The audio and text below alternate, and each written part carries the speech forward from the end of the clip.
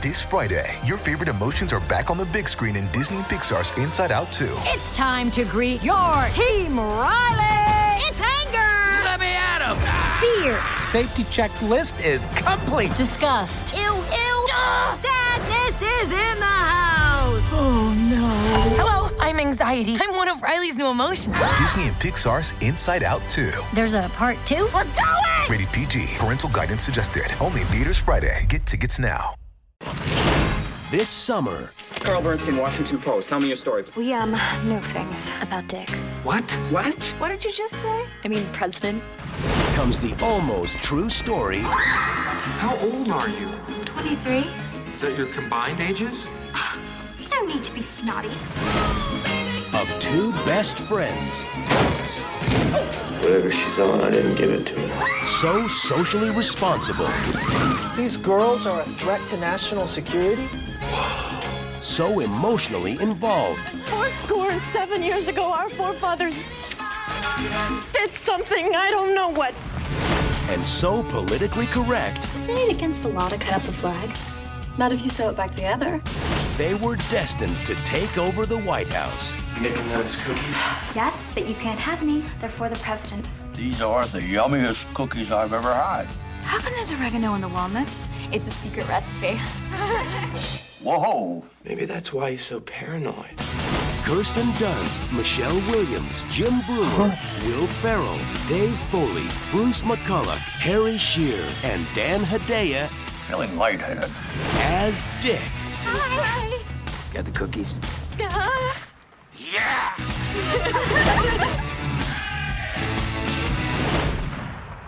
So you can interject with the deep throat, Megan. Yes, of course. Okay.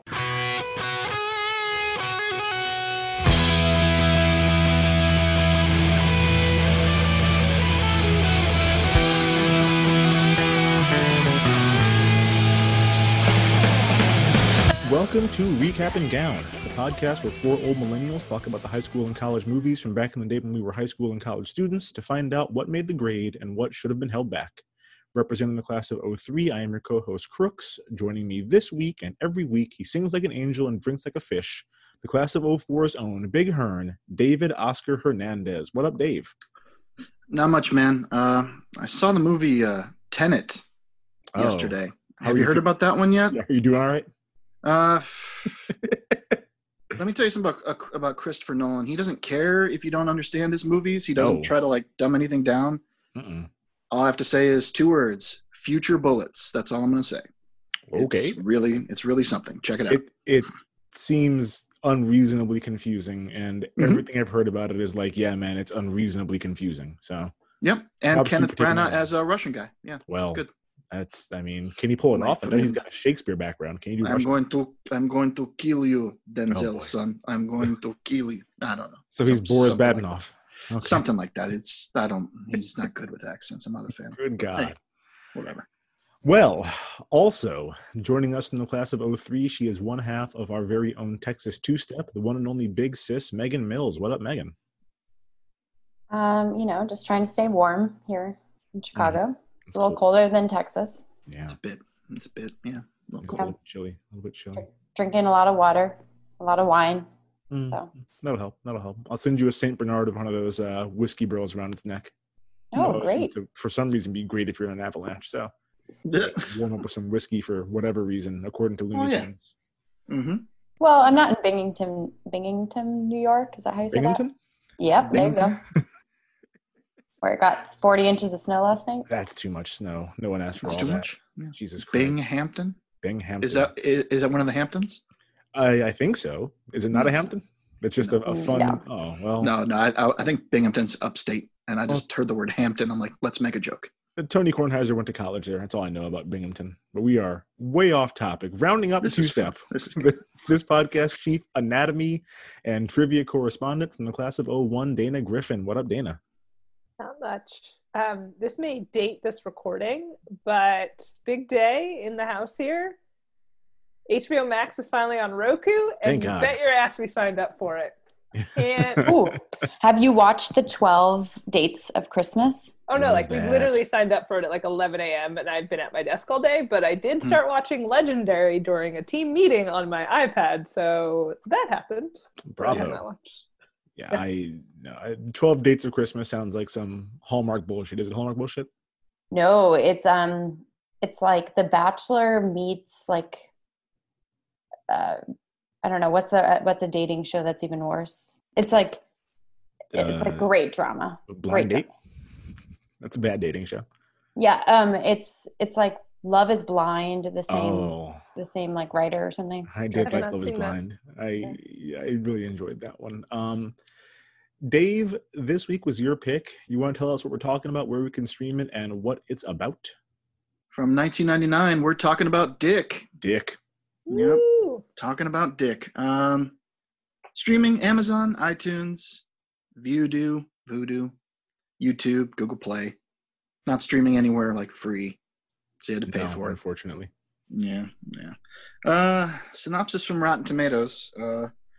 Betsy and Arlene are two 15-year-old girls in 1976. No, they're not. Not 76. When Betsy visits Arlene at the Watergate Motel. It's not a motel. Nope. The two accidentally stumble into the middle of the infamous Watergate robbery. It's not a robbery, it's a burglary. And they weren't in the middle of it. There you go. In order to keep them quiet, Nixon appoints them as honorary dog walkers. Now we're getting to the correct points. That happened. As they travel in and out of the White House, their seemingly innocent actions start a chain of events that may eventually lead to Nixon's resignation as President of the United States. Sorry, may? They may. This it's supposed to be a teaser. Does it happen? I mean, this movie came out, 25 years after it happened or so? Like, I think we know what happened to Nixon. It's not like, oh, did he resign or what happened? Or maybe they're thinking that people don't know. Is it a result of them? Yeah, I think the may is like their actions. May, like he did resign, but was it because of them? Who knows? The movie would be a lot lamer if it was just like unrelated. Is this a documentary? We'll find out. We'll find out. This may was Kirsten Dunst really in the White House? That wasn't her. That was Betsy Jobs, who just happens to look a lot like her. Oh, so there's that. Okay, maybe not a documentary. A historical reenactment film. This was a dramatic reenactment of what actually happened. I think that's what we're led to believe. Big Sis, do you want to give us a rundown of who's in the cast of this movie?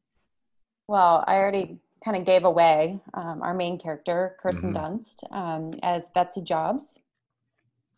Then we have Michelle Williams, who plays Arlene Lorenzo. I didn't know she had a last name.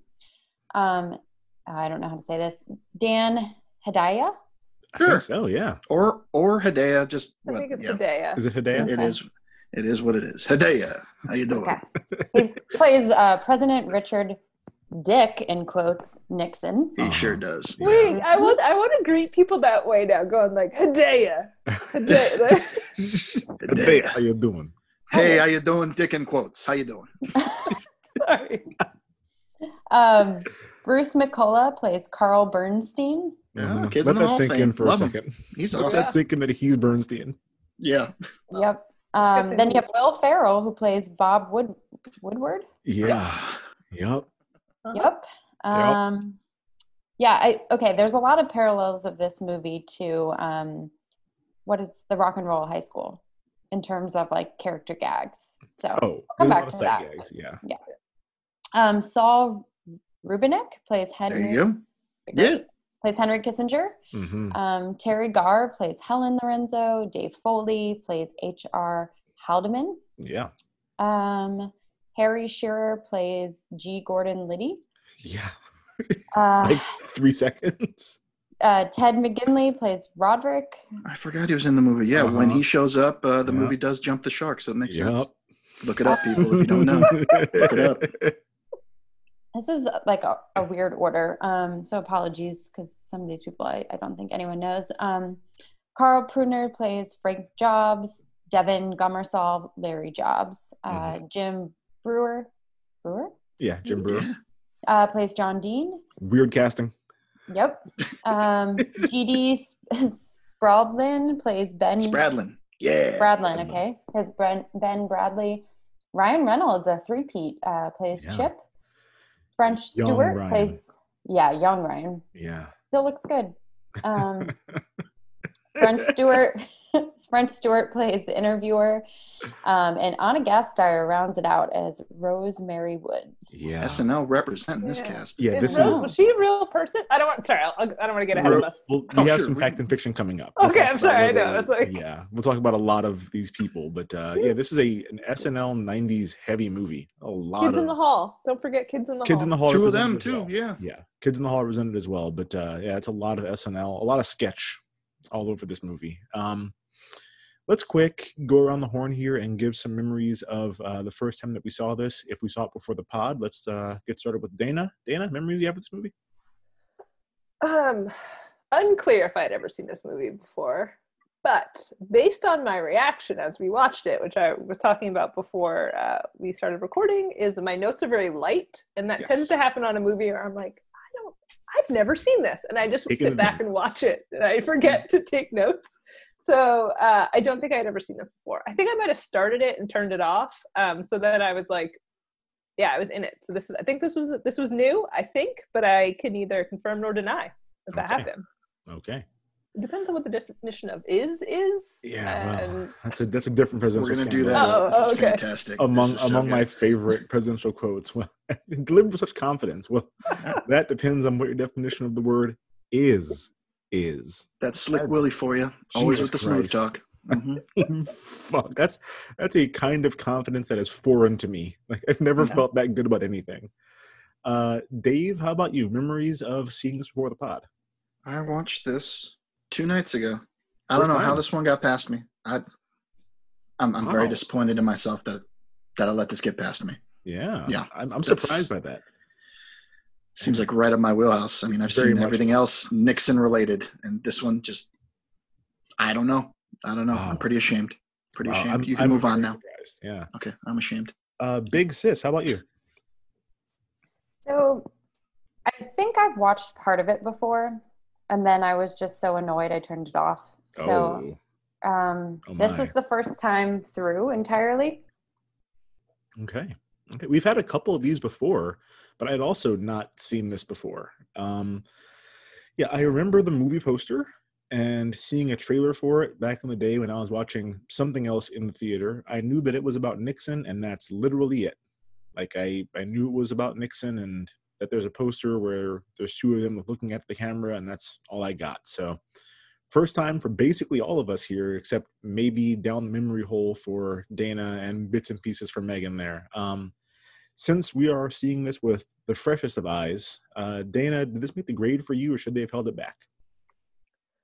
So, like, realizing that there's so many, like, sketch actors in this movie and just, like, how kind of bananas it is, I just feel like there wasn't, a firm script. I think it was kind of like let's see what happens. Let's see what happens when we put funny people together. Mm-hmm. So I think, because I am now changing that this was a totally improvised movie, I think they did a hell of a job with a weird premise of, hey, this is the outline, you guys go ahead. And I thought, based on that, this movie was great. It was there were funny parts. There are some weird, I thought it was good. It was fun. I enjoyed it. I'm going to give it a B-. Okay. Not a bad grade. How about you, Dave? Solid B+. Okay. Good, solid runtime. 94 minutes? Something That's like that. It was short, perfect in the wheelhouse. And if you know history and you like history, you're just like, what if it would have happened that way? That's funny.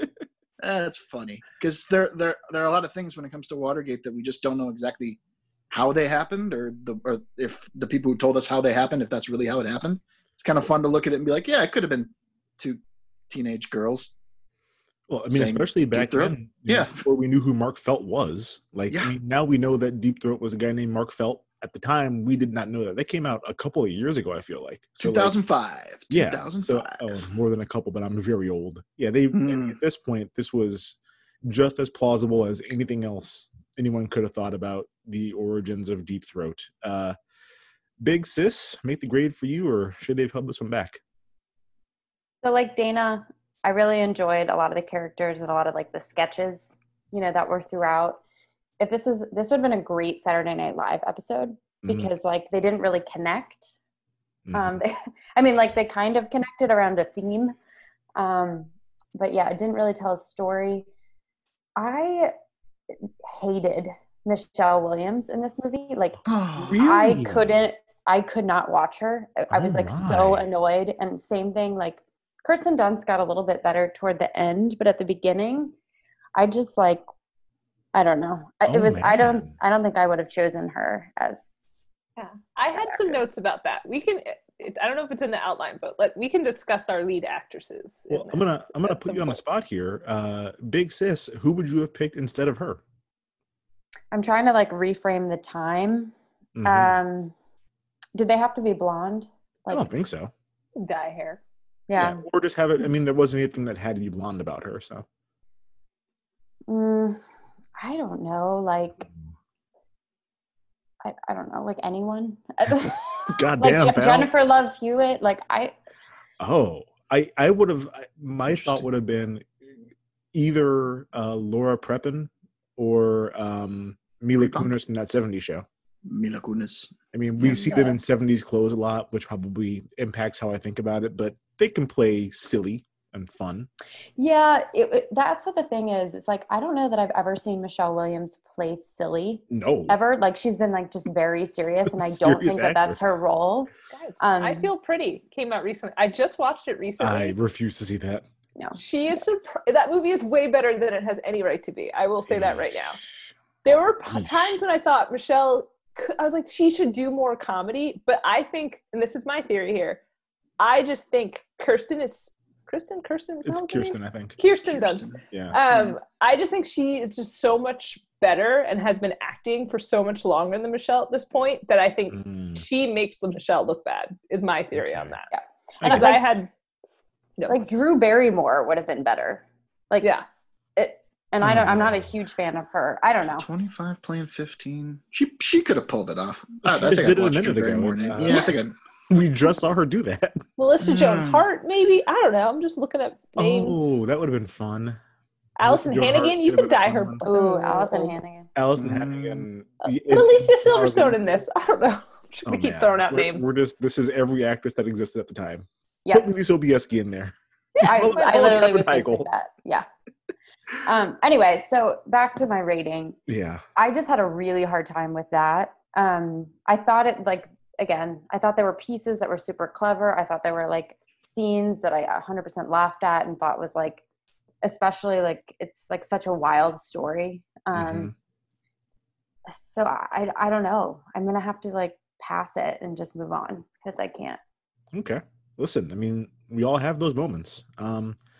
We give Dave a hard time for picking weird movies. He picked Hackers. He picked The Skulls. He picked Save. This one, Skulls is great.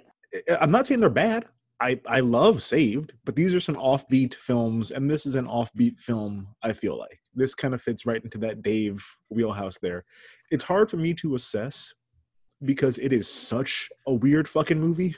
Like, this is a very specific, like, niche that it's trying to fit in here. I will say there were some great performances in it. I loved Dan Hedaya's Nixon. I don't know if it's the best Nixon I've ever seen, but the voice is pretty good. Like, he kind of has that voice down. Unlike Megan, I thought Kirsten Dunst and Michelle Williams were like legit adorable. I thought they were, I mean, cute and like light and airy, and it's not a whole lot that we get like a movie like a buddy comedy with the stars both being like really dumb women. We get that with men a lot, like Dumb and Dumber and Dude, Where's My Car? These were two real dum-dums, and you don't really see that a whole lot from like a female-driven comedy, so I enjoyed seeing that. Were they dumb? Oh my God, yes. Or were they geniuses? No, Dave. They was dumb. Like, I'm not sure they can read and write. What about like Thelma and Louise, or... Were they dumb? Rona and Michelle? Rona and Michelle. Michelle are dumb. Okay. Yep. Yeah. That's this kind of... Like, that is funny. Like Phoebe Buffay in... Yes. I thought of them more like Forrest Gump. a couple Forrest Gumps just walking through history. I have a note about that as this well. Movie is Forrest Gump. We'll talk about it. Yeah. This movie has a lot of similarities to Forrest Gump. It has a lot of similarities to another movie I'm going to bring up a little bit later on that I don't know if anyone's seen but me. But really, yeah, I had a lot of fun watching. I thought the Woodward and Bernstein were hilarious. Knowing Woodward and Bernstein as their modern incarnations, that was fun to watch them played like that. I'm going to say it made the grade. I was never bored. There was a lot to look at and stuff, but man, weird fucking movie, Dave. Fucking weird. Before we get into the recap and the segments, do we have any fun facts about this one? I got a couple. They actually offered the parts of Ben Bradley and John Dean to Ben Bradley and John Dean. That would have been fun to see John Dean. Do you want to play yourselves? And they said no. So they got G.D. Spradlin and Jim Brewer to play them respectively. I mean, yeah, John Dean went to prison. Like I don't think he'd want to like make this like a silly wacky comedy about the thing that sent him to jail for a while. He's probably still pretty raw about it 20 years ago. I think he is now still. Yeah, I went to jail for that, man. Yeah, I get that. This film was a flop, unfortunately. They spent a bunch of money on it. It's a $13 million budget, only made about a little less than half that, $6.3 million. Bummer. But my guy Roger Ebert loved it. 3.5 stars out of 4. Of course he did. It's a sly comic treasure, the flip side of All President's Men, and will play for audiences not only who remember Watergate and recognize all the cross references, but to younger Kristen Dunst fans as well. I don't know about that. Well, he was wrong about that last part. Oh, definitely, 100%. You have to know Watergate to get a lot of the funny parts of this movie. Yeah, yeah. I saw like almost every teen-ish movie that came out in '99 and have like the ticket stubs to prove it. Yeah, it didn't work, Roger. It didn't pull in the younger Kirsten Dunst or Kirsten. Why can't I say her name? Kirsten, right? Kirsten. Just call her Dunst. No, all the Kiki. kids. Everybody calls her Kiki. All her friends. Right at the millennium, exactly what they were looking for is to, I need to learn more about Watergate right before 2000 and the world ends. That's what I'm excited about. There's a pretty high level of like base knowledge about Watergate you need to come into this movie with to get a lot of the jokes. A lot of them. Yeah, and I feel like in '99, we were freshmen, so like I had none of this knowledge. I had freshman. I knew the word Watergate and that was it. Also, like, weren't we going through our own presidential impeachment scandal at the moment? In that year, too. 98, 99, yeah. 98, 99. This was peak Molly Shannon playing Monica Lewinsky on SNL like 3 times a week. Yeah. So we'd had enough. Yeah, we had our own issues. 50 years old. She's fantastic. It's a kick, stretching kick. A couple actors in the movie, if you guys have seen the Oliver Stone take on the whole Nixon thing. It's a couple hours longer, but it's a full retelling of the Nixon history. The guy who plays Nixon in this movie, Dan Hedaya, and Saul Rubinek, who plays Henry Kissinger, they played parts in Nixon as well. So they already knew a lot of them, because it's only 4 years before. No, this was four years after Nixon came out. So they already knew quite a bit about it from their research and just decided to be in some dick. Oh, boy. Listeners at home, if you want to take a drink every time there's a dick joke, you'll be alcohol poisoning in like 45 minutes. There's a lot of those that are going to be showing up, I think. Let's go ahead and jump into the recap and our segments here. Dave, where do you want to get us started at? Just a general thought. These two young ladies really seem to be in their own world. And consider everything that's going on politically in our world today. I admire it. Mm-hmm. I'd love to be able to not really ignore even. They absorb everything that's happening around them, and they just don't. They're oblivious. They're oblivious. And there is such a thing as consuming too much information and being too plugged in. And me watching this, I'm like, man, I think it'd feel pretty good to be them. Yeah. Nothing about nothing. Yeah. So I admired them for that right away. And if once the movie starts, you see it starts pretty much exactly the same as All the President's Men does. Mm-hmm. It's just a piece of paper and a typewriter. And of course, instead of typing properly, they have to make a mistake and use whiteout. You guys remember when whiteout was a thing? Vaguely. Yeah. And then you jump right into the Watergate break-in. I think just as a general primer, we should start right here. Do a little fact or fiction. Oh, it's true! It's damn true! All right. During the synopsis, you probably heard me say 1976. That is very wrong. The Watergate scandal, which started with the Watergate break-in, started in 1972 on June the 17th. Mm-hmm. When 5 men broke into the Democratic National Headquarters at the Watergate Hotel, which is actually a complex, not just a hotel. There's apartments, there's offices, there's all that stuff. They were discovered when a security guard saw that the locks were taped and said, "Oh, somebody must be trying to break in." In the movie, you see that happen once. It actually happened twice. When he saw it the first time, he said, someone's moving in or something. I'll just take this off and then I'll go about my day. Went back, taped again, called the police, and they came and they caught the burglars in the act. So for the record, that's the first thing that you'd have to kind of be familiar with to get that reference in the movie. Like sure. They show the girls doing that because they have to break out to mail a letter, and if you weren't aware that was part of the Watergate thing, you wouldn't even know to pay attention to that at all. I was very knowledge for teens. I was so disappointed. Bobby Sherman was that important. Why would you wait till the night it was due at midnight? Saying. Yeah, I had a note about that, and I wonder if they thought, because they had to sneak out because it was late. I thought they thought getting it in the mail by midnight is what they were. I didn't even think about that part. The mail's already come to pick it up. The mail's I guarantee you.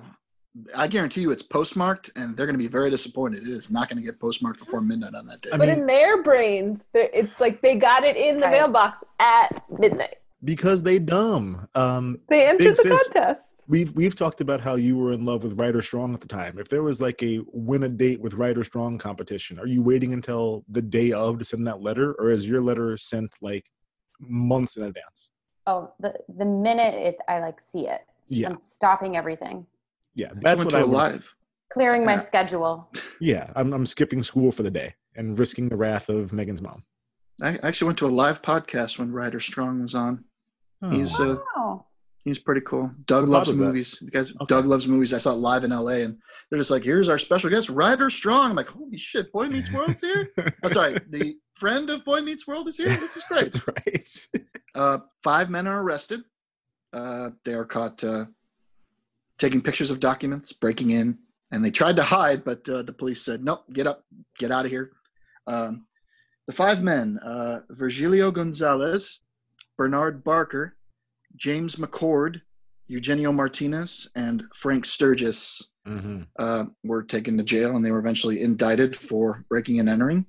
And the guy who actually comes into contact with the 2 girls in the movie, G. Gordon Liddy, fascinating character if you ever want to meet a real interesting, crazy person. He's even crazier. Well, I understand people can get crazier as they age, but he was crazy then. Yeah. He's 90,000 times crazier now. Yeah.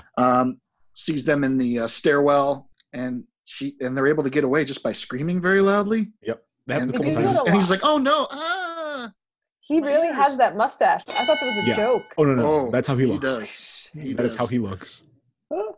And on the 5 men, they found lockpicks, door jimmies, almost $2,300 in cash. Not suspicious at all that it's $100 bills in sequential order. Why are you carrying cash, man? Why are you carrying cash? For what? A shortwave radio receiver that could pick up police calls, 40 rolls of unexposed film, 2 35mm cameras, and 3 pen-sized tear gas guns. You guys, they ran into trouble. This is so absurd. Nixon was going to win in a landslide any goddamn way. This is just, that's always the funniest part about the Watergate thing for me. He was going to win by a lot, without this. Just why? Who was he running against? It just shows you how little I know. It was McGovern. George 72. McGovern? Yep. Yeah, he was going to roll him. It wasn't even going to be a competition, and he's like, I want to win by 1,000. Yeah, he picked Tom Eagleton to be his vice president, and he'd have electric shock treatments. Yeah, Eagleton. That's all you had to say in 72. People are like, "Oh, he's crazy." Yeah, it was a scandal that he had been seeing a psychiatrist for depression, and they were like, well, time for you to drop out and leave politics forever, fella. Yep. Yeah. And this began the almost exactly 2-year saga that would eventually bring down the Nixon presidency. Let's see. They go to the White House on a field trip the next day, coincidentally, right? That's fun coincidence. Yeah, and they see G. Gordon Liddy walking like, I recognize that guy, and like magic, he's got a piece of paper stuck to his foot, and what's on it? A list from the Committee to Re-elect the President of payoffs to different people who are either involved in the planning of dirty tricks or actually doing the dirty tricks themselves, and it's got all that stuff related on there, and they keep it, but they don't take very good care of it. Eventually, the dog eats it, and it becomes a whole issue later and stuff. And, that didn't happen.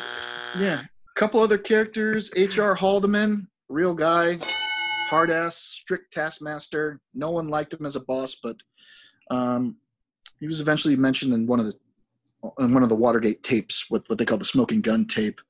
Nixon saying that he told Haldeman to have the CIA pressure the FBI into dropping the FBI investigation, and that's called obstruction of justice, and that's a crime or misdemeanor. That's used to be.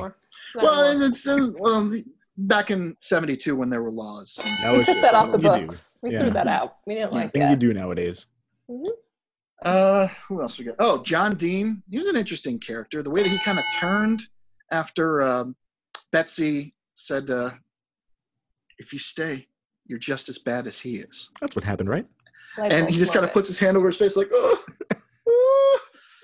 and yeah, I don't think I've ever heard an interview where he says exactly what turned him and made him cooperate, but I believe that it could have been a couple random 15-year-old girls telling him that you're a bad man. Probably you're a bad man, and you need to leave or you're as bad as he is.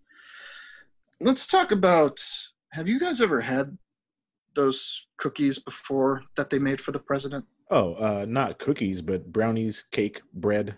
The actual cookies or like the weed version of the cookies? Oh, I'm sorry. No, not the weed version of the cookies. Have you ever had, you've never had Hello Dollies before? No.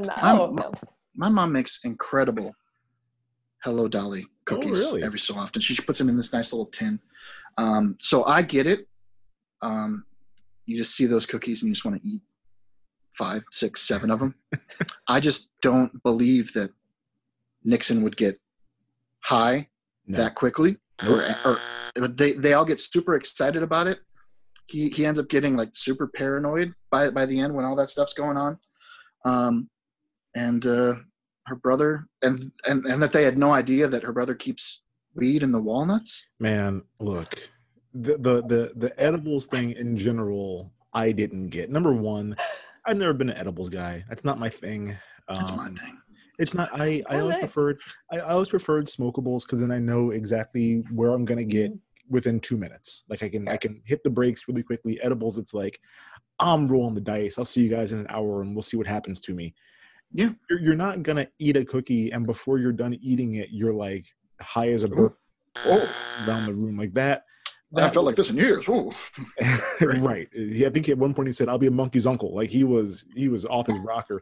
And then the thing about the walnuts, we saw this with Outside Providence. I think it's like a thing that in the 70s, parents didn't know what weed looked like or smelled like. Because Alec Baldwin had never seen a bong before and thought it was like a musical instrument. So like, I can understand him keeping his weed in plain sight. I don't know why he would pick the walnuts. When I was in college, I would keep mine in a bag with some clementine peels because I thought that would make it taste better. I remember that. Didn't make it taste better at all. Just I don't know what I was thinking, but I was smoking drugs. So yeah, I don't know if it was like the same kind of dumb teenage logic. Well, it's like, well, this will do something to it. I don't know why, but that just seemed like a bad idea to me. Like putting things in like a rice, right? Like potentially he thought it was gonna like keep it dried out. Like that's what rice would do. I don't know why you'd want. You don't want it dry. I don't know, man. I assume he had some kind of a reason in his mind why that made sense, but like it just seems like a bad idea to me. You know why they were stored in there? Because we needed to get them in the cookies so that way we can have a joke about Nixon being paranoid. No way. It couldn't possibly just be a plot device. No way. It couldn't possibly be that. There had to be some logic. We talked about this. This is cinema verite. Yeah. Well, he's a dummy. The brother. I felt bad for him when he got drafted. Yeah, I'm sad. But yeah, I looked into that too. I was like, I thought the draft was over in 72. Nope, it went until January 73. So yep, he definitely could have been drafted. But that kind of makes sense. During those like 6 months when they're walking the dog and bringing the cookies, eventually Nixon gets all, cool, man, and decides I'm bringing the boys home, and I'm not going to send any more people to die in Vietnam, and he ends selective service in January 73. So they asked really nicely. That part made sense. They asked really nicely. Yeah. They told him. They did. What's the point of this? Is there really a point to it? Is there really a point to it? Like, that's a good way to start. Secret youth advisors really came in handy. I tried to do some research on the White House, where the bribery and shredding room was located, and I could not locate on official White House maps exactly where that is. So that's just what they want you to think. Yeah. Do I believe that all that stuff happened? Yes.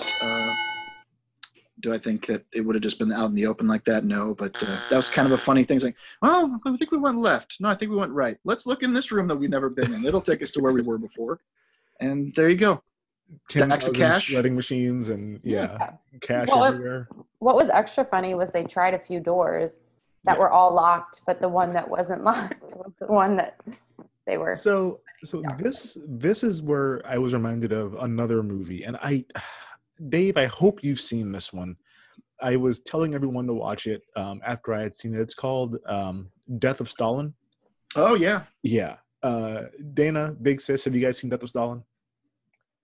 I have not, but is it an Armando Iannucci film? The guy who did Veep? Yes, it is. Okay, yes. I've heard of it. Okay, real quick, I can make this pretty simple. Death of Stalin is about the surprising death of Joseph Stalin in the Soviet Union and like the fallout and the aftermath of what happened after he died. But it is an absurd slapstick comedy. Who is in that? Jeffrey Tambor is in it. Steve Buscemi is in it. It's Buscemi is Khrushchev. He was on. Ben Kingsley's not in that. Okay, I'm thinking of a different one. Sorry. Yeah, but it's just, I mean, everything about it is played for absurd comedy. The very first scene is like there's a like an orchestra performance, and at the end of it, Stalin calls the station where they were broadcasting it to like request a recording of it. And the guys are like, well, I don't think we have a recording. Like, what are we going to do? So they quick like scramble to get as many people that were in there to come and sit back down to record it again. They get like random people from the street to come in. Like one lady's carrying a chicken to like sit in the audience to clap at the end of it. They have to call him back after like a minute and a half. And they were like, the two guys in the room, the station director and his assistant are like, well, does that mean a minute and a half after he called us or a minute and a half after he hung up? Like, I don't know. He's going to have us murdered if we don't do it right. And the whole movie is that kind of a feel to it. There's a lot of falling down, a lot of like comedic backstabbery, and Stalin's son is like a complete drunk, which is accurate, but he's basically like he's playing Johnny Depp in Pirates of the Caribbean, essentially, like just drunk and flamboyant. The scene with the shredder reminded me of that. It was a scene that would have fit in that movie, where it's just like this is the broad daylight, middle of the day. Why is the cash visible? Like, why is the cash out right now and you're shredding? It was just such a silly moment.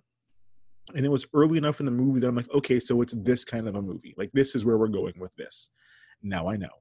I don't think that really went down like that, but the movie wants us to think that, and I'm on board for that. I'm going along for the ride.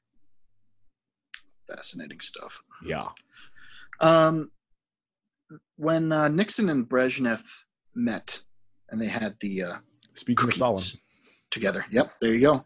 That really happened in 1973. They were going to talk about a lot of things, but the main thing was, I don't know if you don't think that this is super important. It was about the agreement on the prevention of nuclear war. Nah, it's trivial.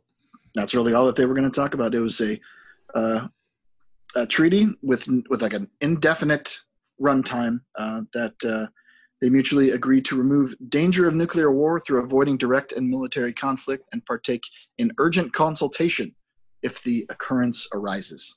And they kind of went, well, before they eat the cookies and they get immediately high, everybody looks a little hardened. Everyone's kind of just sticking to their guns and so on. And then, you start singing Hello Dolly show tunes, and it kind of loosens up your foreign policy, apparently, which I think is a fun thought. Not that Nixon was such a great negotiator, but they were all high on drugs. Doped. Yeah. And what got me? Well, I was watching it. I'm like, knowing what I know about Soviet Union in the 70s, you're just gonna eat some shit that like a random American girl pops in and gives you. You're gonna be like, oh, this is obviously poison. Like you're going to assassinate me, Brezhnev, right now. You will assassinate me, Brezhnev? Now? How dare you? More Boris Badenov. Let's see what else.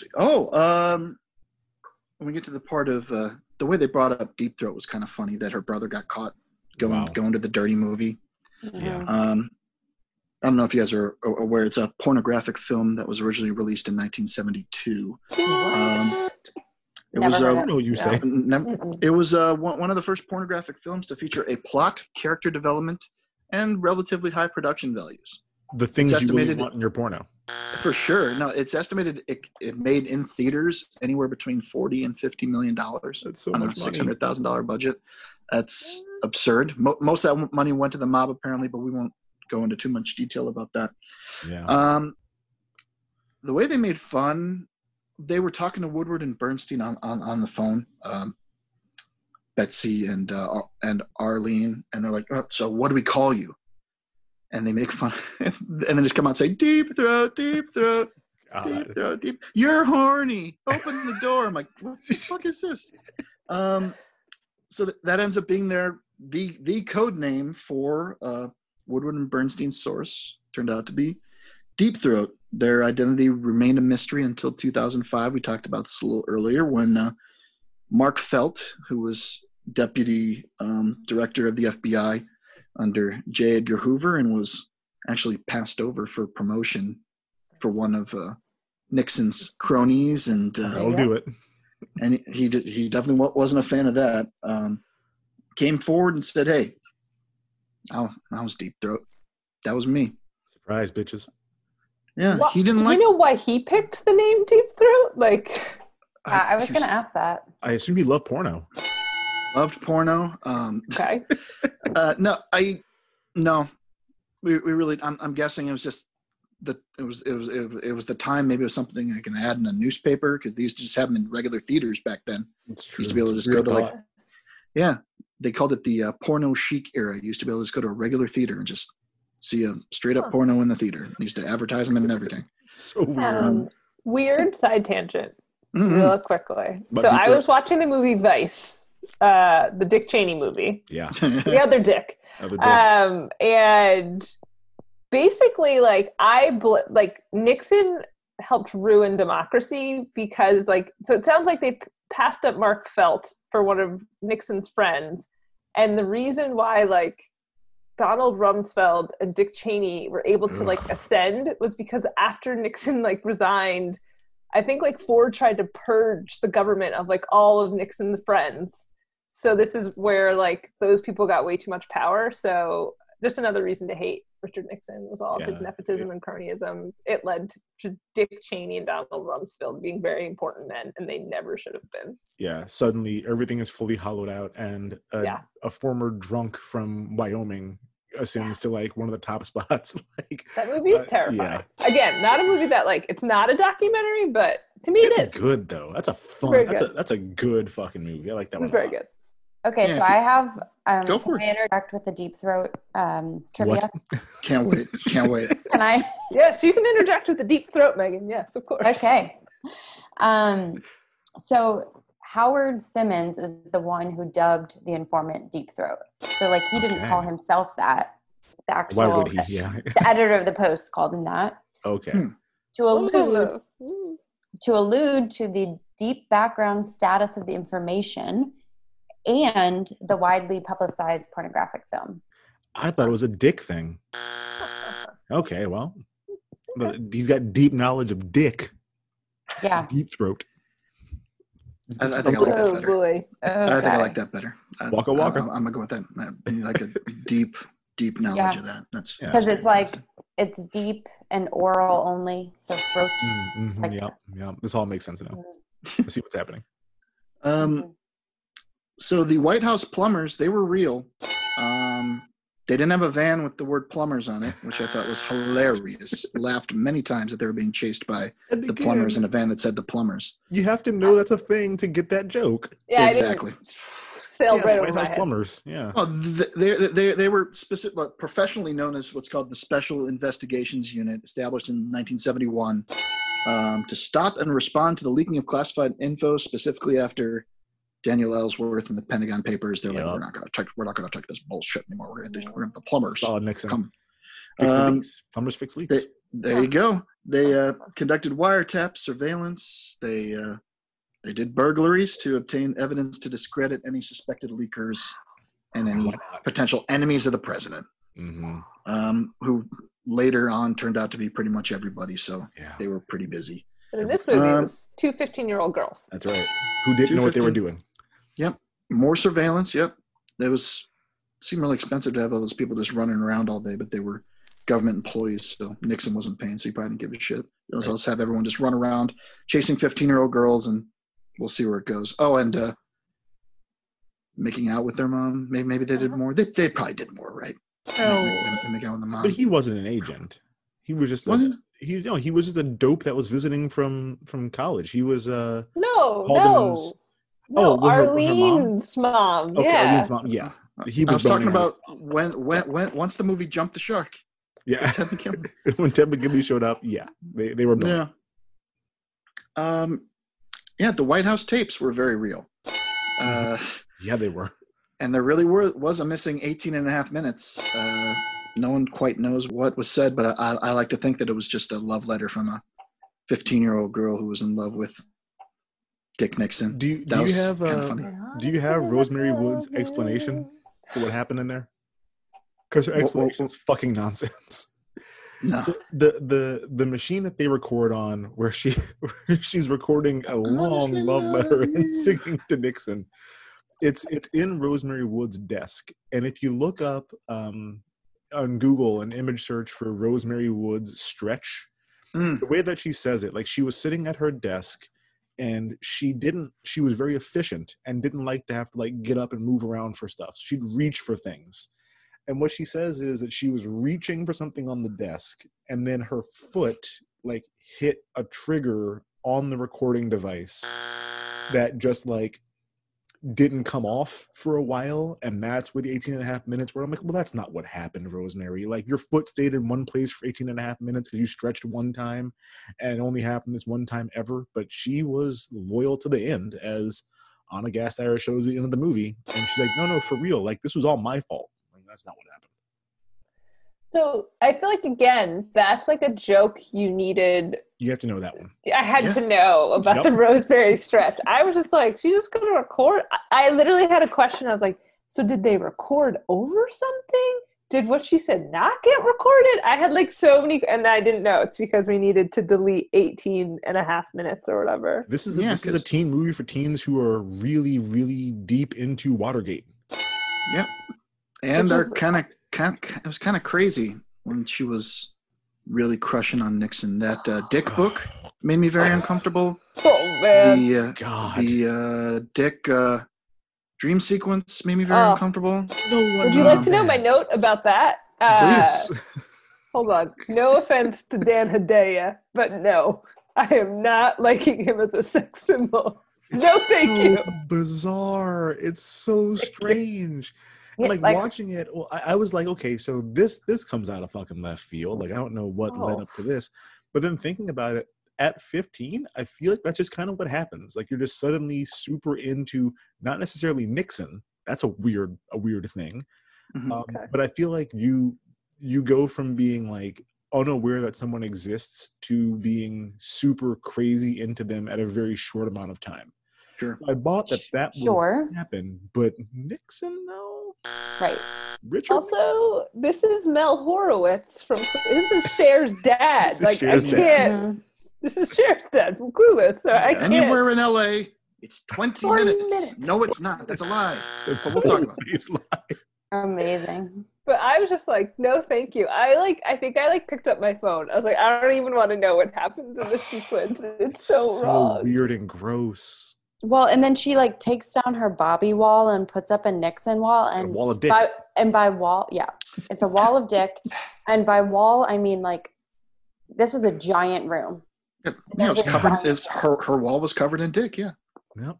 It's a dick-covered wall. Yeah. I also one thing about that, because she keeps crossing out Nixon's wife. I don't know her name. I don't know nothing about this woman. Pat. But I think they did her dirty in this movie. He fucking hates her. He yells at her all the time. I was like, God I don't know damn it, Pat! Stop too. snoring. I'm trying to sleep. Right. I'm gonna blow my brains out. What did she do to deserve this? Nothing. Pat will understand. Yeah. Oh yeah, that's right. What? Yeah. From what we know about Pat Nixon, she did not do anything wrong other than love a horrible man. And then I built you a White House sandcastle. Wait, what? End of dream. Oh, the dream. See, I wasn't even paying. Don't. It's weird, man. Don't. Yeah. Then there's the pictures in the dick book with the cross out Pat face and a pasted on, and the way Kirsten Dunst reacts. It's like, oh, it looks so real. I'm like, no, that looks terrible.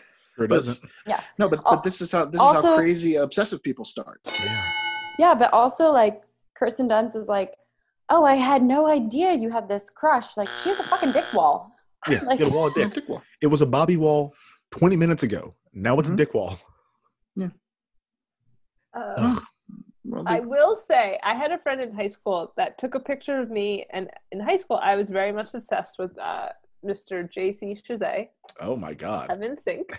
And I have this box that's meant to be a commemorative box, and my friend cut out pictures to make it look like we're both near each other, and that he has his arm around me on this box. I loved it. I brought it to college with me, guys. It was very embarrassing. Do you still have that box? I want that for Instagram. It's at my parents' house. So anything I talk about, we need picture that box. Picture of me loving mayo. My parents cannot find it. This box is at my parents' house. Possibly, thankfully, and then my mom actually might be able to find it. Wow. But yeah, so that picture of Arlene and Nixon, I was like, oh yeah, that's what my friend did with me and JC Chazet. It was just as clean. It's a thing. I was uncomfortable about that whole. They didn't show us a lead up to what led her to fall for him, and thank God they didn't. No, I think they kind of did. So that's where there's this weird moment when they first sit down and give him the cookies, and he's like, "Oh, haven't felt this way in a while." They for some reason just turn the camera on Michelle Williams, and she's making these really weird faces. I was like, "Is she okay? Yeah. What's wrong with her brain? What is everything?" I remember the faces. And it was that's when she was falling in love with Dick. She just loved it. It was she got dickmatized. Hey. As a 15-year-old girl might. Yeah. Yeah. But I realized after, that's her falling in love with him. And I was I was just what is going on? I remember her face. I was like, is she high? Is that her or I'm high face? What's happened with her face here? I did have a note about her doing a lot of weird face acting for a 10-second stretch. Her whole, there's so many face acting snaps. You hate her guts. So. Yeah, she looked vapid and I don't know. Yeah. But I am going to say it made sense for her to fall for him because she has a daddy complex, obviously. Yes, she has dad issues for sure. Clearly. Confirmed. So she falls in love with a horrible, horrible president. Hey man, she loves dick. What can I say? Jeez, I did enjoy because I tried to get context once, and putting it in three times makes sense to me. I failed so many times. It's probably easy for most people, normal people, but I just couldn't figure it out. No. So I completely understood when it just kind of bent in her eye. I'm like, oh my God, that's my biggest fear. It goes under my eyelid, and then I get an infection, and then my eye falls out. You don't get Why would I do that? I lost the contact in my eye for 3 days, and I washed my face. That's horrifying. It's irritating is all it is. Yep. I didn't even know it was there. Oh my God. I got contacts the first time the night of our freshman dance before school started. So our high school was weird freshman year because we had a dance after every football game, after every home football game, which was very odd and seemed like way too many. It wasn't a formal dance. It was just like after the game, the school basically hosted like a dance party. I think it's basically so you don't go and get drunk. Yeah, you have somewhere to go after the game is over. And so we also had one before school started that was like a freshman mixer, like the week before school began. And I got contacts that day, and I'm like, new year, new me. Like I'm showing up. No one knows me. I'm a different kid. I've put some muscle on over the summer from all that football shit. Like I look great. And when I tell you I spent 45 minutes trying to get one of these sons of bitches in my fucking eye, I was sweating. I was mad. I was shaking. I was frustrated. My eyes looked bloodshot as shit because I had poked myself so many fucking times. Like, yeah, I also resonated with me. Trying to put contacts in the first time was a harrowing experience. Do it at because I think I must have gotten contacts at like a similar, like I think going into high school, mainly because my mom thought it was getting dangerous that I was playing sports and I couldn't see. Same. And I think she was right. Yeah. I think she was right. Yep. She's like, you probably shouldn't like play softball and be a shortstop and you can't see the ball clearly until it's like a foot away from you. Very fair point, mother. It's a problem. But I sat there and like I thought it would be a problem for me because like I was like a weird kid who could like just touch my eyeball and it didn't bother me. I can't. But I remember like that's then you're fine. Yeah. So I thought the same thing. So I'm sitting there. We're at like the eye doctor and I have to put them in, and I couldn't do it. I'm like crying because I'm like, why can't I do this? Yes. Like muscle up or whatever. And muscle. Yeah. But I finally got it in. But I was very upset with myself for a very long time. So I was like, you can poke yourself in the eye. Like, I don't want to do it now because my fingers are dirty and I've learned it's very unclean to just touch your eye. But like, I remember it being a problem, but we had to sit there at the eye doctor until I got it in before we could leave. Well, so I got it in at the optometrist, but that was at like 9 a.m. or whatever. And I remember for some reason, I don't know why, they were like, don't wear these all day the first time. Like you have to ease into wearing them. And I'm like, seems dumb, but you're a doctor, so why not? What we finally discovered is I can't use my index finger. It has to be the middle finger. And I hold my lower cheek down with the other two, with the index and the ring, and then I use the middle to pop it in. And we discovered that night after a lot of frustration and near tears. Is this still true that you have like, it takes that much for you to get contacts in? I do it with the middle finger now, but it's 3 seconds. It's quick now. Okay. It's just a quick boop. Yeah, boop. I used my friend's contact thing because I have one-a-days, and I used her contact solution, but there was a broken contact inside the case. And my contact went on it. I put it in my eye, and I lost a broken contact in my eye. Yeah. That's the nightmare. I couldn't get it out there. It's the nightmare. You know what? You want to know what's never broken in my eye? Glasses.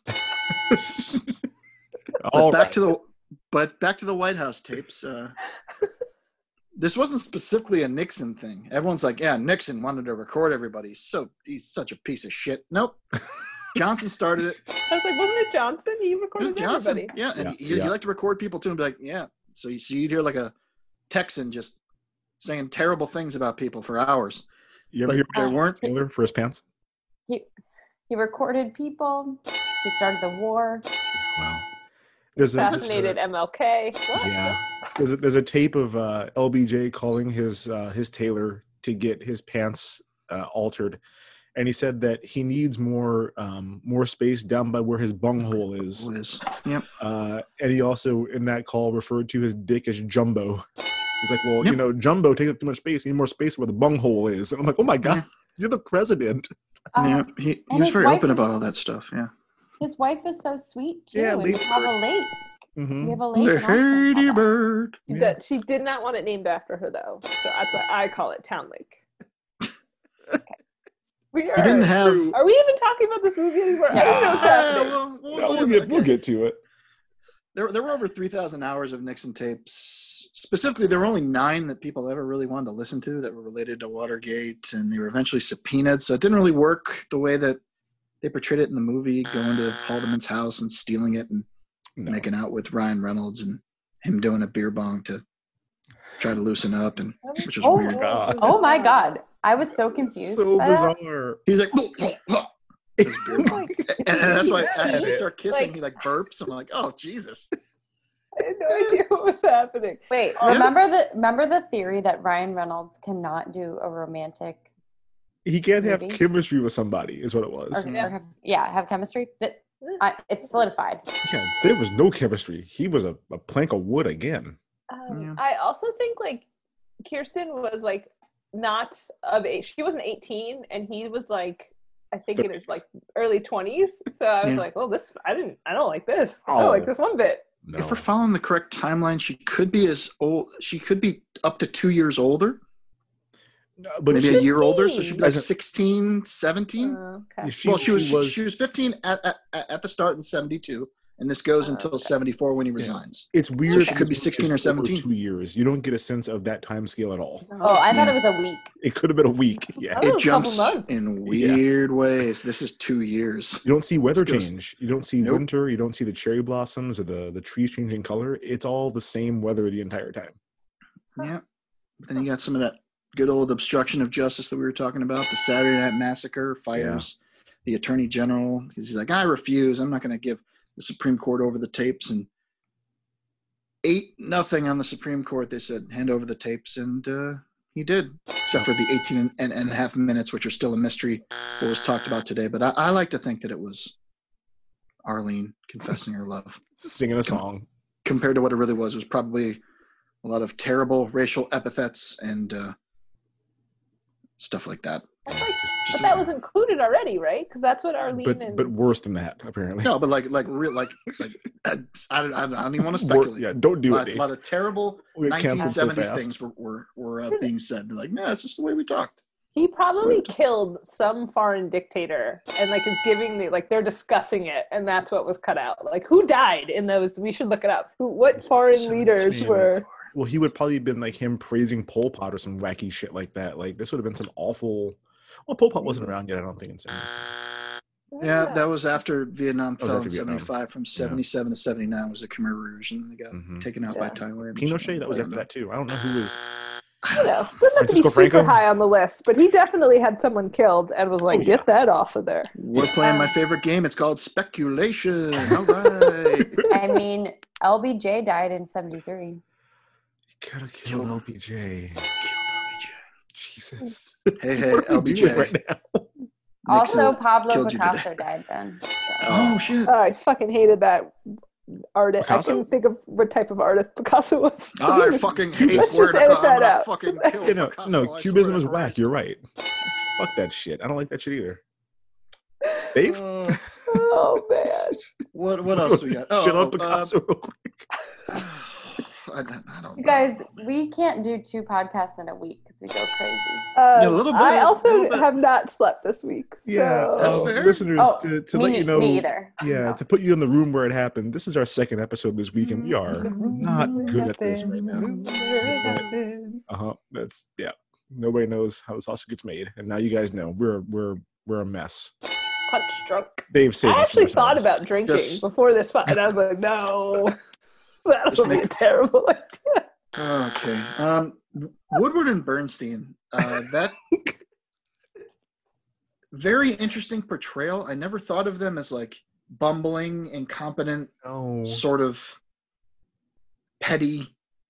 No, I loved it though. I understand that it's competitive business, but the way that Bruce McCullough just kind of makes his way over when he sees that Will Ferrell's on the phone, he's kind of just kind of makes his way over. Like that was his wig was carrying all the weight. It was you just beautiful. kept flipping it. Yeah, it was so fun. Their whole dynamic made the movie for me. Otherwise, I don't think I would have. Because they were 100% like, I say the Tweedledee and Tweedledum, but like those type of like characters, and literally it was like watching a Saturday Night Live skit. And just so funny. Like I was like crying. They were the brothers from Just Friends, just like always slapping each other and like shoving each other and like hip checking. Like they were just a couple of dopes like slapping nonstop. Yeah, I feel like that's where my theory of like he was just like, here's the thing. This is what we're going for with Woodward and Bernstein. Have at it. Like you got to get these couple lines in there. The rest, you guys do what you want. Do whatever you feel like. Oh, Will Ferrell. What a gem. Early Will Ferrell too. Early Will. Yeah. Oh, both of them are fantastic. Well, at some point, it's got to be time to talk about, since the 1970s was a very interesting time in fashion. I don't know a better way to try to get into that. Let's talk about frosted tips and butterfly clips. Let's do it. They wore so many outfits. Fantastic ones. It could have been every everyone look looked they had. Beautiful. All the money went to the fucking wardrobe in this movie. Woodward and Bernstein with those big, thick tie knots. I'm like, how the fuck is that? Is that a quadruple Windsor? What the fuck are you doing? Yeah, I wear one of those if I know I'm gonna have my jacket closed the entire time because it goes down to like my sternum. Yeah, just like a knot with a little tab on the bottom of it.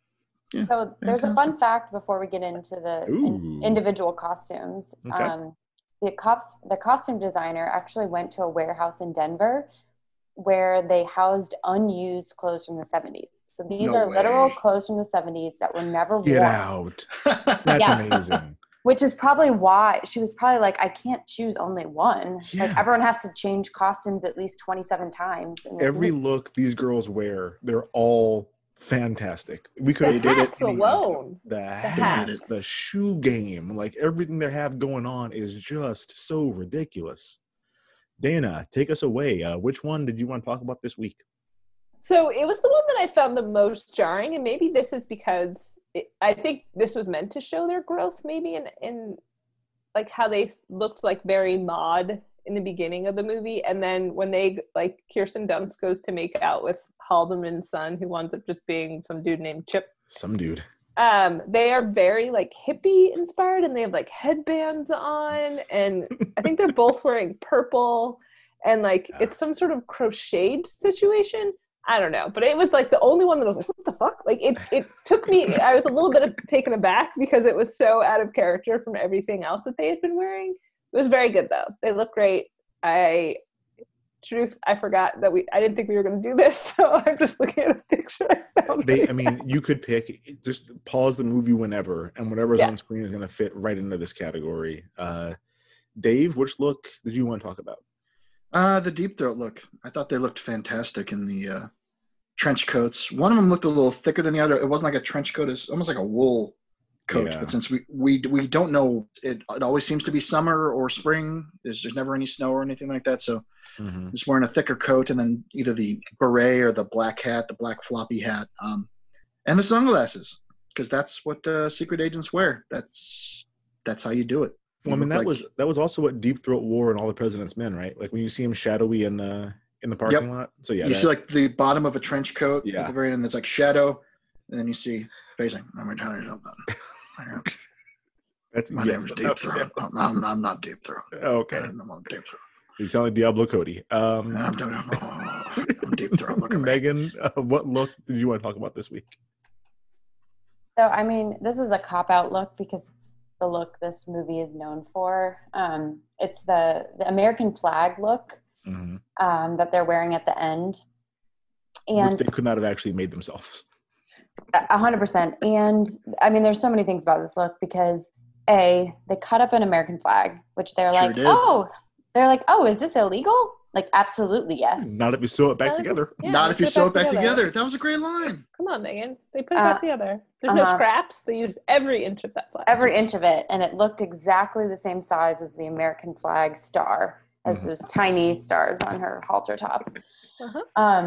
Anyway, but so they had the American flag outfit. And when they're going up, they're climbing up to the roof, and Michelle Williams turns around, and there's a tattoo on her back because I know Michelle Williams, and it is just like somebody was like, oh shit, we forgot to smudge it out. Yep. Yeah. We just patched a hole in like a wall. You put some spackle on that. With some caulk and some spackle. Yeah. This is great. It's not good. It looks so obvious and so bad. Yeah. It like borderline, I was like, is that a birthmark? But then I'm like, nah, she has a tramp stamp. Yeah. They wanted to cover it up. It's awful. It's It's terrible. They really should be able to do something about that. Yeah, it was like if I don't know how to Photoshop things. Mm-hmm. And if I had tried to like Photoshop something out because I was trying to like make it the same color. No. Anyway. They grabbed the wrong they grabbed the wrong pixel. Like that's what they were like, oh yeah, this pixel will work, and they just kept like boop, boop, boop, and you're like, no. Yeah, they referenced the wrong part of that image to try to blend that. I've been there myself before. My look this week, I don't know how to describe what I'm looking at here. So it's an Arlene look. It's when they go to confront Nixon about being a monster on the recording. I don't know how to describe it, but I'll give it a shot. I know it's a dress. I can verify that. It's paisley. And I used to wear a lot of paisley ties back in my tie wearing days and went to the office a lot. But it's not like the kind of a tonal paisley that we usually see where it's like one color with like, you know, a lighter color for the detail. This thing is yellow, green, blue, pink, and red paisley all at the same time. And it's cut like halfway up her thigh, so it's a relatively high cut on the skirt. Then there's also a slit that basically goes like up to her hip. Like it's a very high slit in front. But don't worry, because she also has on pale yellow, I'm gonna say pantyhose. I think those were tights. Connected. I don't think those are tights. I think that's a control top. They're like opaque tights. Same thing? Yeah. So then she's also got the canary yellow, I don't know what you would call these shoes. They look like dress shoes, like a men's dress shoe, because they have like the really skinny laces on them, but they also have like a chunky heel. I'm assuming this is a specific type of shoe that we just don't make anymore. I don't know what you call that thing, but like she looks insane. Like, she looks like a crazy person in this get up. She looks like a legitimate crazy person running around in what she has on. It's absurd to think that a 15 or 16-year-old girl just has this in her closet. It's a lot. So that was going to be, if I didn't do the American flag, that was literally my choice. It's so nuts. Yeah. It looks bananas. But like, okay, so Arlene's look though, if you look at all of her outfits, the tights always match the shoes. And the tights are always like, there's blue, there's purple, there's yellow. It's wild. Yeah, no, she's cultivating a look for herself, to be sure. Like she's going for something. Yeah. A Luke, yeah. Oh, what now? We've been kind of alluding to the amount that they say dick in this movie so far. There's just a lot more to say, and it's always fun to drop a few potent quotables in there whenever possible. So I think that this might be the time to go into it. What did you say? You kick checkers and you're prejudiced and you have a potty mouth. Yeah, that's her yelling at the president in the Oval Office. Thanks, Betsy. That was real good. We heard you on the tape. You were doing all those things. Yeah. War is not healthy for children and other living things. Duh. Is that when she was like talking to her class, like her school presentation? No, I think was it to the president? That. Yeah. Oh, right to his face. Yeah. Why are we doing this? War is not healthy for children and other things. Oh my God. It's like when the like Kissinger comes in and they just start talking about very intense like geopolitical things. Right. Like those two girls aren't sitting in the room. Yeah, it's like the Situation Room, only just a random, like dining room. Well, Nixon's like, hey, Arlene, you want to get in on this? What do you think? And I'm like, why are you asking her? It was something about like the 22nd parallel, and I was like, that sounds important. Yeah, that sounds that's an important part. I think that's a Vietnam thing. I think that's where they split North and South Vietnam. Yeah. I probably should have like read some history stuff before I watched this movie. You're fine. Some of the jokes might have landed. Or it could be worse. What if years from now you get married and find out your fiance's dad is your dad too? And you two are brother and sister. Oh my God. It's called incest, Arlene. And it's against the law. That was her like, laying on the law to her friend. Like, I think in that moment we realized Betsy's a little bit smarter than Arlene. Like, they're a little bit pretty dumb, but one of them is a little bit less dumb.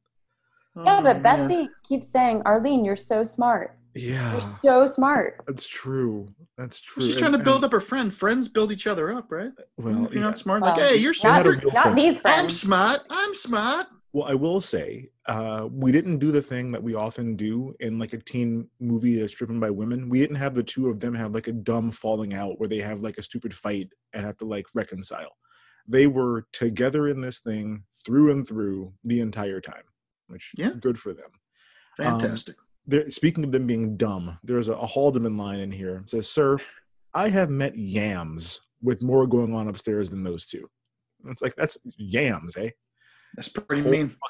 And I think they're sitting right there. I think they're in the room when he says that. Yeah, they all just like talk around them like they're not there. There's also in the room when he said that. Well, there's also a Bob Woodward line here at the end of that first interview when he's mad at Carl Bernstein.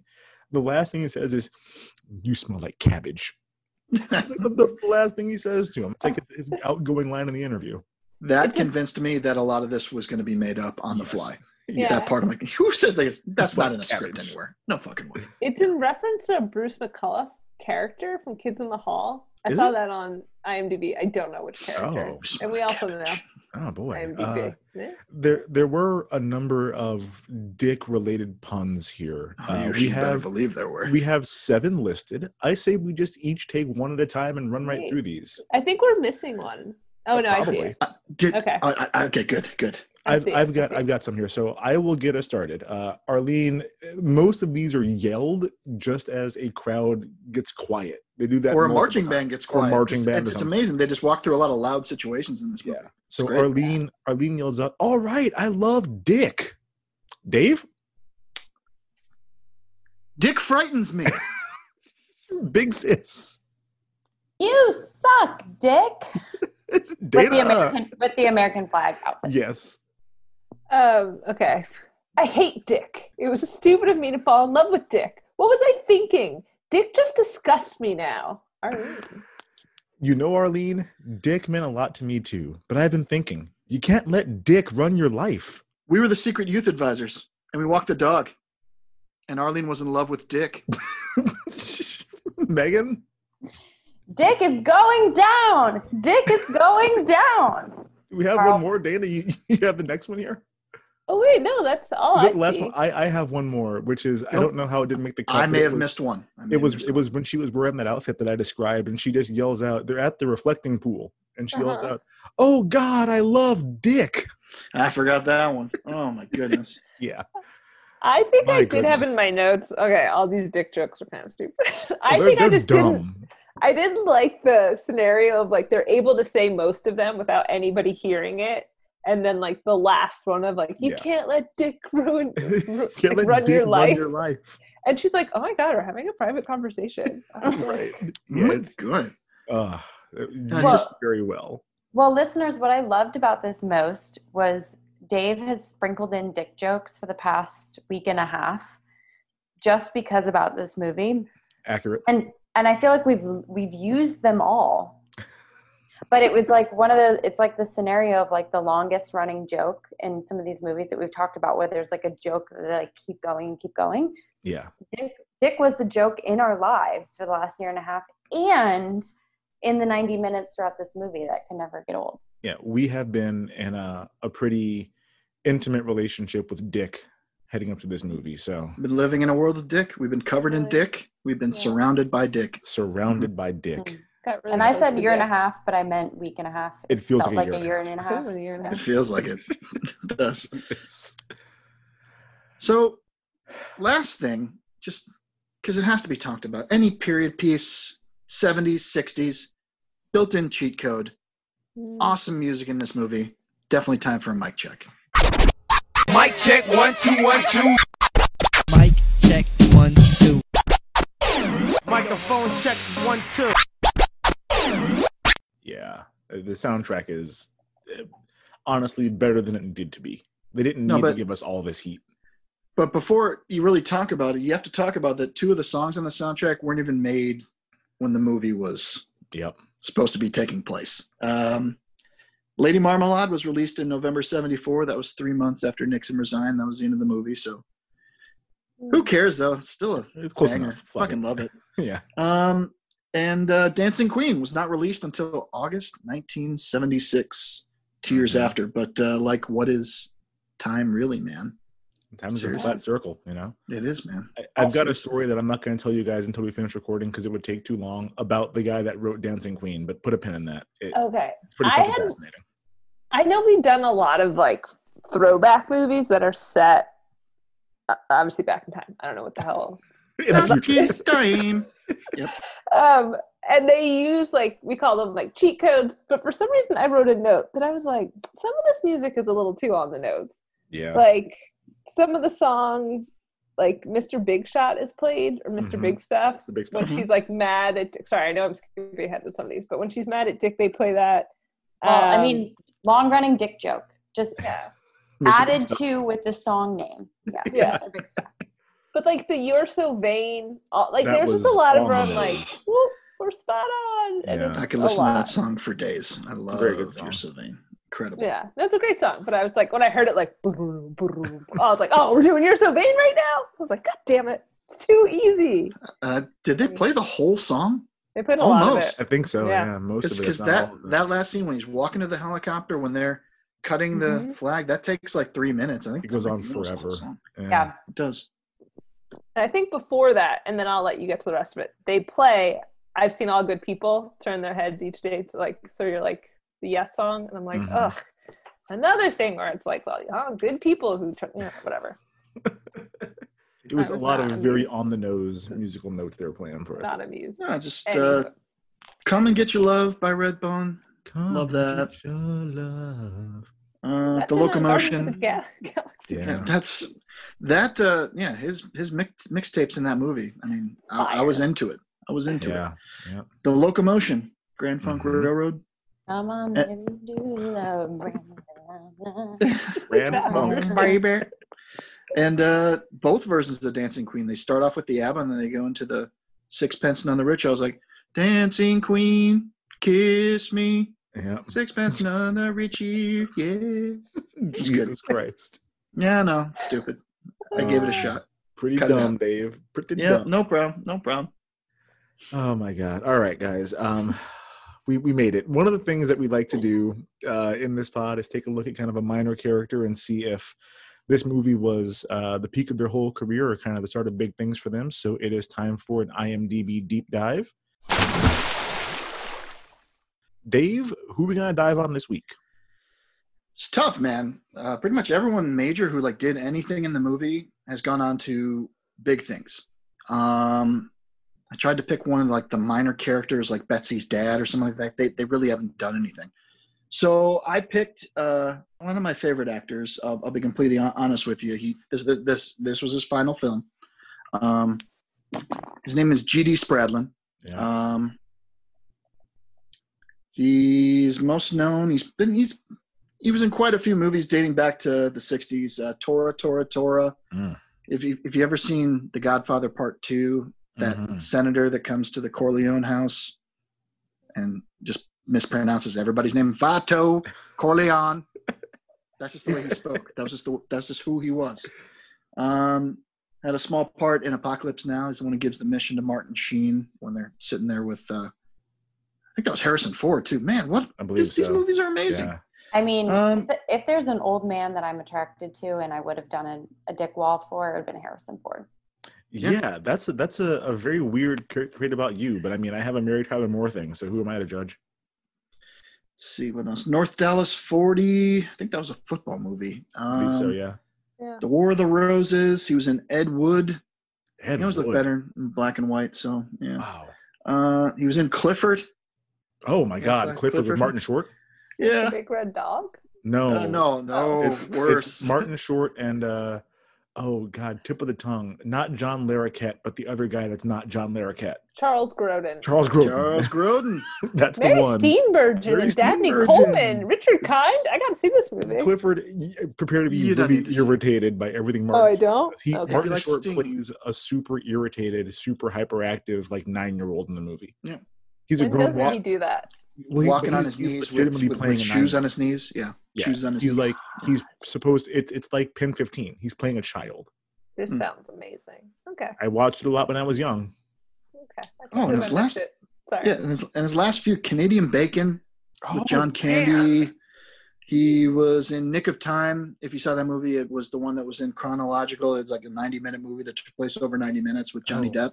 Like 88 minutes with it was good. Al Pacino. Yeah, that one was less good, but yeah, and I understand the concept.